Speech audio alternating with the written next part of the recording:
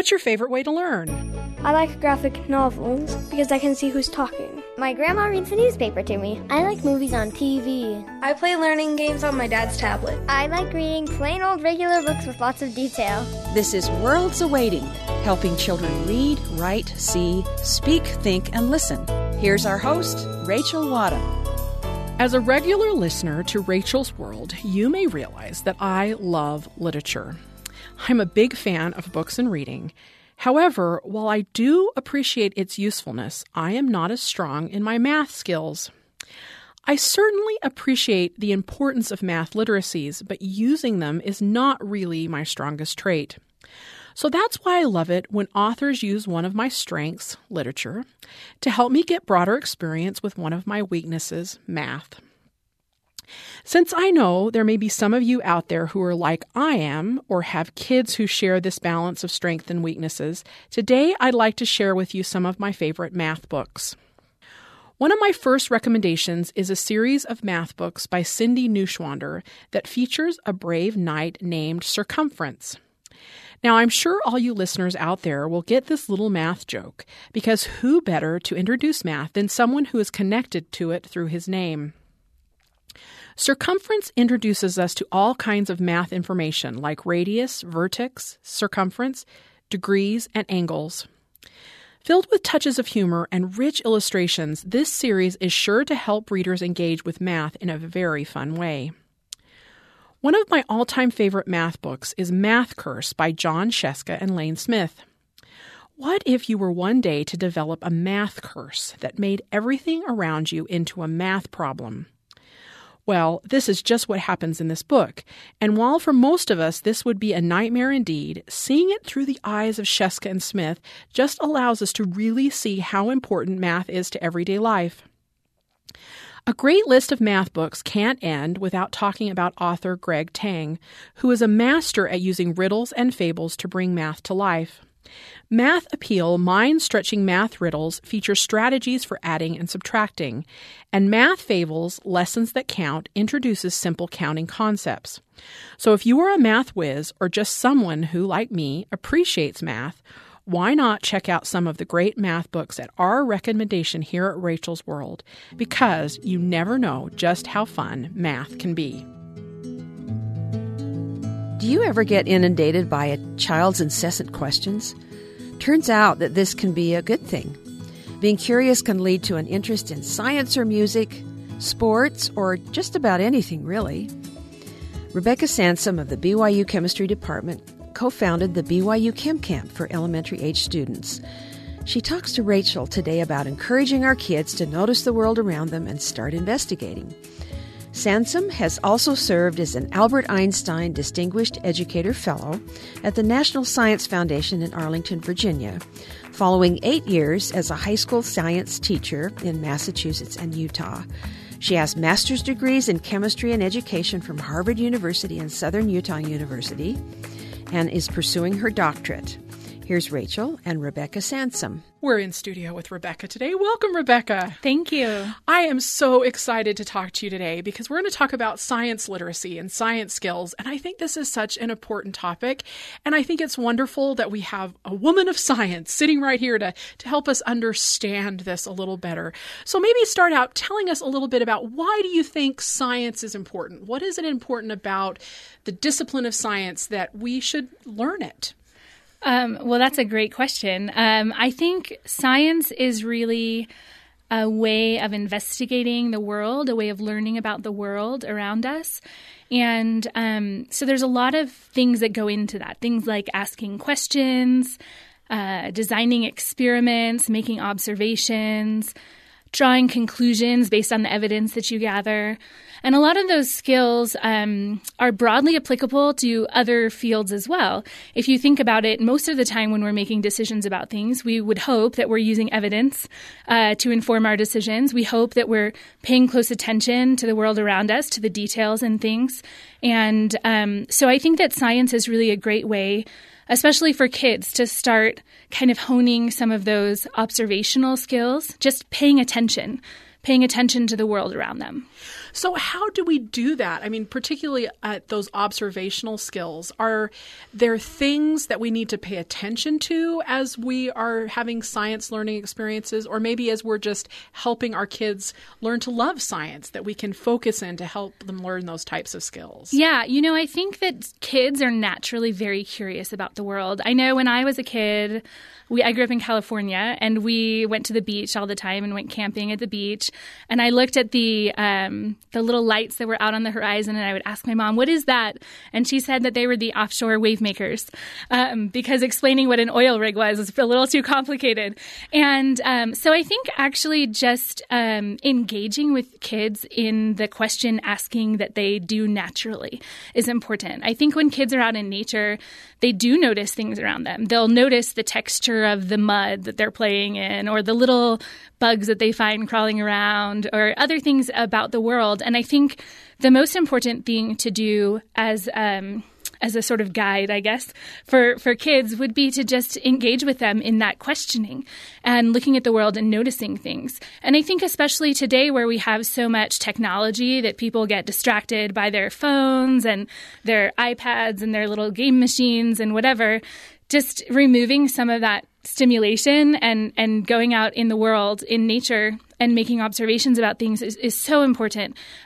Both for developing those science skills, but also just for kind of maintaining sanity.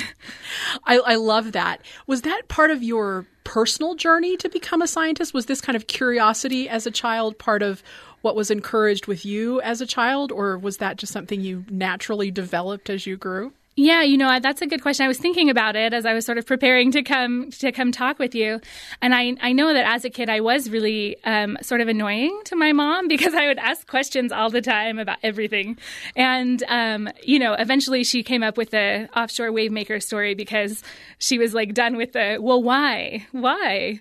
Can you tell me more about that? So I think curiosity definitely played a part in it. I think for me, I had a natural aptitude for science, more so than some other subjects, And I think that I was really lucky to have some great teachers. Especially I remember in middle school and high school, I had some fantastic science teachers who got me excited about looking at the world and learning things. And I think the great thing about science is that, I don't want to disparage history or something like that. History was like my least favorite subject. Hopefully people will forgive me. That's okay. But, other people are interested in history, and they can take up the slack. So we're good. No. So, but like history for me, it felt like it was sort of like a dead thing. It's like stuff that's already happened, And science is alive. Science is now. Science is growing. Science is happening. We're learning new things all the time. And so for me, it was really exciting to just kind of to think about being a part of something that was alive, and that I could continue to learn and grow and explore different things. I can really tell that you have joy and passion for this subject, and it just comes through in your voice. And I hope the listeners can hear that, because it's obvious you really love what you're talking about. So how can we do that for kids? I mean, how can we develop that passion and love? Maybe even if they don't have the aptitude, maybe even if science is like their history. Sure. How do we help that? Are there ways we can do that? Yeah, that's a great question. I think, yeah, it gets into a lot of other things too, because there's also, you brought up earlier in our discussion the issue of girls versus boys and their relationship to science, and that's a socially constructed thing, really. And so how do we encourage it? I think the same thing is true, just engaging with kids. And I know for a lot of parents that science is scary. Science and math are scary, and they think, gosh, my kid's in like 4th grade and I can't do their math homework anymore. And now what am I going to do? And I think with science, the nice thing is that it's not so much about what you know or what people know. It's about investigating the world. And so there isn't necessarily a right answer to everything. And that's the joy of science, is that it's an experiment and it's an investigation. And so I think just encouraging kids to notice the world, to ask questions, to start investigating the world around them. I love that sense of asking questions. And I think asking questions is fundamental to a lot of disciplines. It's just the types of questions we ask, and maybe how they're answered is a little bit different. So what is different about the types of questions that you ask in science that you might not ask in like history or literature or some other discipline? Sure. Well, that's a great question, too. I think the big difference about science is that in order for any question to be a scientific question, it has to be there has to be some kind of observational evidence, right? So we have to be able to observe something that will give us information about that question. So, for example, in literature, you might think about like, what are the motivations for these characters? And like motivations for characters is not really a thing that you can test in a scientific way. So it has to be something, if we were going to test it in a scientific way, we'd have to say, what does motivation look like? How can I measure motivation? And so it becomes different because it's about this measuring and the observing things in the world. Does that make sense? That makes total sense. I think sometimes there's a sense of inference that we make with like history and literature that isn't always there in science, particularly when we get to the conclusions. In science, you may start with the inference at the beginning, but when you get to the conclusion, you need to see observable things. You have to have evidence. Yeah, there has to be evidence. So when you look at all of these things, why do you think that this is like an essential skill? There's so much out there now about STEM and, science, technology, math, engineering, those kinds of disciplines. Why do you personally feel that this is critical for our students to have these kind of scientific literacies? Yeah, I think that there are two main reasons that I think it's important. So one reason is that everybody needs to be able to make decisions based on evidence. So often in the world, we see all around us people that are making decisions without even considering evidence, right? Just based on what their whim that day. And actually, you do a better job getting through life if you make decisions based on evidence, right? And so that's a crucial skill. And then the other thing, and probably this one is really important to me. I think that so many issues in the world today are really scientifically based. If you think about, genetic modification or climate change, nuclear power, there's so many issues that we face as a society that really require a level of literacy with the science it's crucial to our society that our kids have that understanding of what is science, what is good evidence, et cetera. That is a perfect way to wrap this up. Thank you so much for opening the wonderful world of science to us today and help us understand a little bit more about what scientific literacies are and maybe about how we can help our students learn more about them. Thank you so much, Rebecca. Thank you. BYU chemistry teaching professor Rebecca Sansom giving advice to parents and teachers about encouraging our children to ask questions and be more observant of the world. Up next on Worlds Awaiting, Rachel welcomes children's book author Andrea Davis Pinkney, who talks about what got her started writing. She also reflects on the discipline of writing and the new ideas that emerge from the struggle. Pinkney is author of many books for children and young adults, including picture books, novels, and nonfiction. Her books have received multiple awards. Here's Andrea Davis Pinkney with Rachel. We're on the phone today with Andrea Davis Pinkney. Andrea, welcome to the show. Thank you, Rachel. Nice to be here. Oh, I am so honored and excited to talk to you today and to share your insights about your work. And is this something you started out doing as a child when you were a young girl? Did you want to write? Was this your passion? Let me say to anybody who's listening to this, I was a terrible student. I mean, I was a good person, but I really struggled in school. And thankfully, my dad in the second grade gave me a notebook. And he said, I want you to write everything that's important to you in this notebook. Write about your cat, Mickey. Write about your dog. Write about your little sister, your little brother. Write about things that make you happy and sad and excited and nervous and angry. And that was the beginning. I didn't know what I was doing, but I was becoming a writer because that notebook allowed me to express how I felt and what made me happy and excited. And when I was in the sixth grade, I won a writing contest at my school. And then I knew I really enjoyed doing this. It's funny, the prize for winning the writing contest was that I got to take my whole family out to the Red Lobster restaurant, and I remember just feeling great. I remember feeling like I can now feed my whole family with my writing, and it's something I still do to this day. Oh, that's a wonderful story. Thank you so much for sharing that. I think it is a great thing to see yourself as a writer and to be able to have that identity.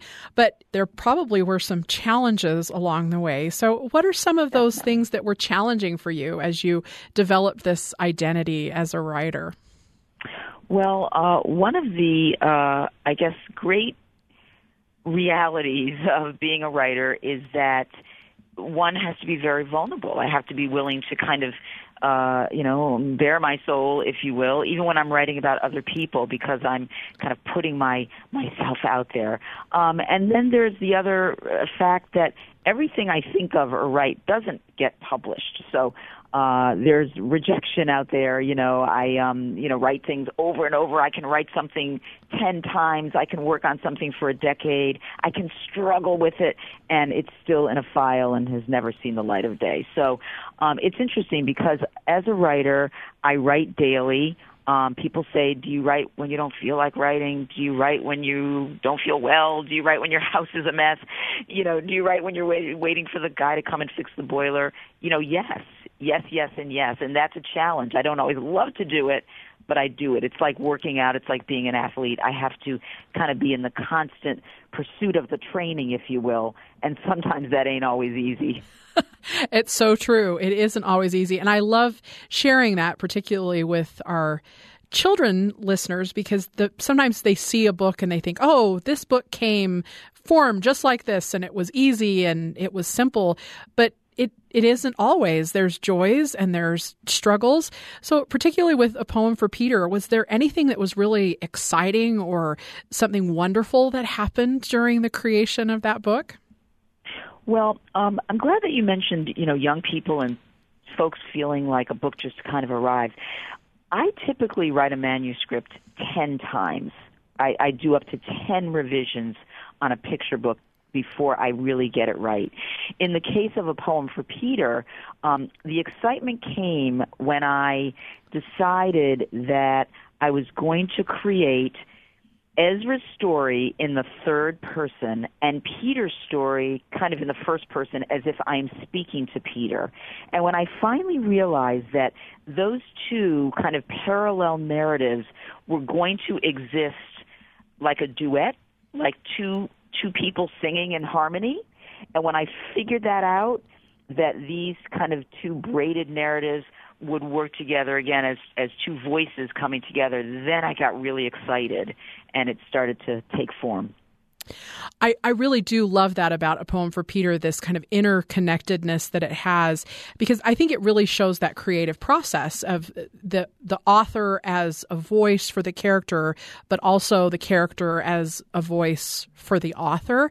And I love that sense that you bring to that through that braided narrative. Do you feel that way as you're writing? Do you feel like you're being a voice for some of these wonderful people that you're writing about, and that you're offering something of yourself in return?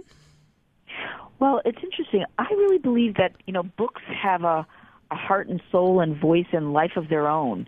And I sometimes really feel like I am just a vehicle. I feel like a character, a narrative, an approach is almost whispering to me, telling me how I should tell this story. And I think that books, again, have their own wisdom, and that they are smarter than we are sometimes. I feel like it's, again, I am the vehicle telling the story, and the book is what ultimately is the, I guess, example of that. I think that is a wonderful combination of how this all works together. Another portion of this, particularly with your books, is there is also an artist that's involved in creating their own voice. So how does that work for you, particularly as you're working with artists, and how do you work with them to help their voice come out as well as your voice come out, and the voice of the people you're telling their story about? It's so interesting. Most people don't realize that authors and illustrators do not collaborate. We don't hang out at Starbucks. We don't talk about the work. It is the job of the editor and the publishing company to keep those individuals separate. So in the case of A Poem for Peter, Steve Johnson, Lou Fancher, the husband and wife, illustrators of that book, I never conversed with them. I didn't speak to them. I did get a sneak peek of some of the sketches, but I really had no say in it. I've got a unique situation because I am married to a children's book illustrator. But even with the case of myself and my husband, Brian Pinkney, his studio is not in our home. It's in a completely different neighborhood. I don't go there. I don't peek in the window. I don't ask him what he's doing. I don't see that artwork being created. I see it when it's finished, and it's about to be sent to the publisher. So I really have no say. It seems counterintuitive, but there's a very good reason why authors and illustrators are kept separate, and that's because an illustrator should feel free to think of something I would never think of. In the case of a book that I wrote, a picture book biography on Ella Fitzgerald, if you look at the cover of that book, it's illustrated by my husband, Brian, and it's Ella Fitzgerald coming out of the front of that book. She looks like a big balloon in the Macy's Day Parade. Her skirt is like a big globe with buildings from all over the world of where she visited and toured. Had I tried to tell my husband what I wanted, he never would have thought of that. So I really just let the artists do what comes to them creatively. And I love that in the end, this all becomes just a beautiful collaboration, that everybody has their own voice and everybody brings their own unique character to the work. And then together it takes on a life of its own, as you said. It's true. Yeah. When you're doing all of this work, what are some of the challenges that you face? What are some of the most difficult things that you find about writing? I think the most difficult thing that I find about writing is, how am I going to tell this story?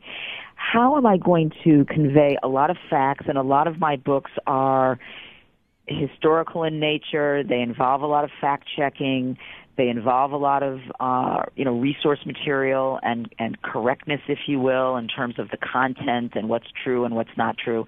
And how that's a challenge. How am I going to pack a bunch of facts into a book for young people that is interesting? You know, when I go visit classrooms, which I do really all over the globe, I will ask students, how many of you really love nonfiction? And very few hands go up. How many of you don't like nonfiction? And a lot of the hands go up. And I say, why don't you like nonfiction? And they say things like, it's like yucky spinach. You know, people feel that books that have factual material, it's like eating something that's good for you but doesn't taste good. So one of my challenges as an author of that kind of informational book, how am I going to make it taste good? How am I going to make it yummy to young readers? And that's where the many revisions come in.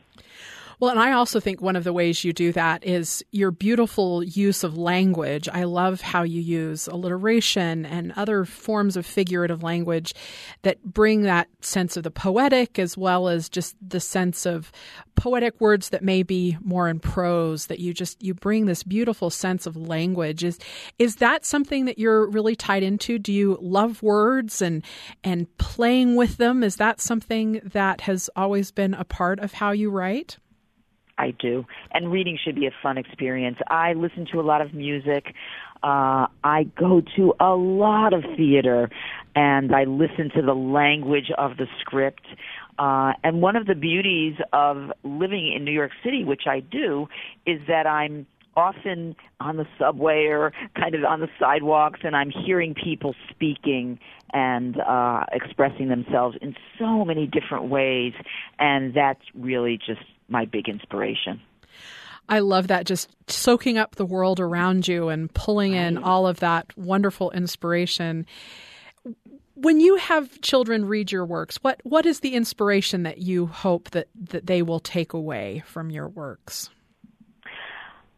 My real hope is that young people will read the books and be able to share them. You know, one of the things I've learned is that if you're a person, a child, who may not like to read a lot of words or read a lot of books, you can take it in small chunks. And a lot of my books, as you mentioned, have what I am striving for, which is this lyrical narrative. And my hope is that maybe through that vehicle, they'll be able to pass along to another friend, hey, did you know about Ezra Jack Keats? Did you know about Ella Fitzgerald or Duke Ellington or Sojourner Truth? And the other thing I've learned is that, or that I hope, is that they will take in the visuals, because there is something known as visual literacy, and that is reading. That counts as reading. Looking at the pictures counts as reading. So by virtue of the narrative and the visuals, my hope is that they'll come away knowing something that they may not have known before, even if it's a small little bit of information. And I want to remind young people and families that reading is something that can be done together, and that reading a book with mom or dad or whoever, caregiver, sister, brother, classmate, friend, teacher, it's really fun. Reading is fun. And it should be. And you make it so, particularly nonfiction. Your nonfiction isn't spinach, it's chocolate cake. Oh, thank you, Rachel. Well, thank you so much for your graciousness today. It has been a wonderful honor to speak with you. Yes, thank you, Rachel. Children's book author Andrea Davis Pinkney talking with Rachel about how she got started writing and the rewards that come in the midst of the challenges of creating books. We finish up the show with 2 poems by Robert Louis Stevenson, Pirate Story and The Wind, read by Garrett Rushforth. Pirate Story, from A Child's Garden of Verses, by Robert Louis Stevenson. 3 of us afloat in the meadow by the swing, 3 of us abroad in a basket on the lee. Winds are in the air, they are blowing in the spring, and waves are on the meadow like the waves there are at sea. Where shall we adventure today that we're afloat, wary of the weather and steering by a star? Shall it be to Africa, a steering of the boat, to Providence or Babylon, or off to Malabar? Hi, but here's a squadron a-rowing on the sea, cattle on the meadow a-charging with a roar. Quick, and we'll escape them, they're as mad as they can be. The wicket is the harbor, and the garden is the shore.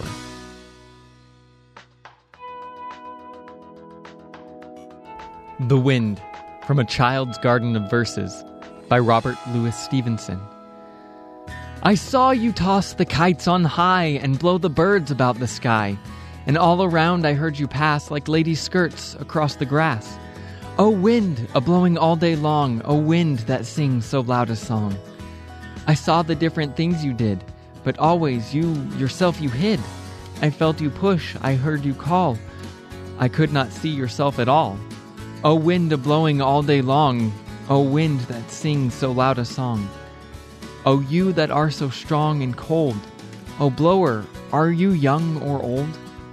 Are you a beast of field and tree, or just a stronger child than me?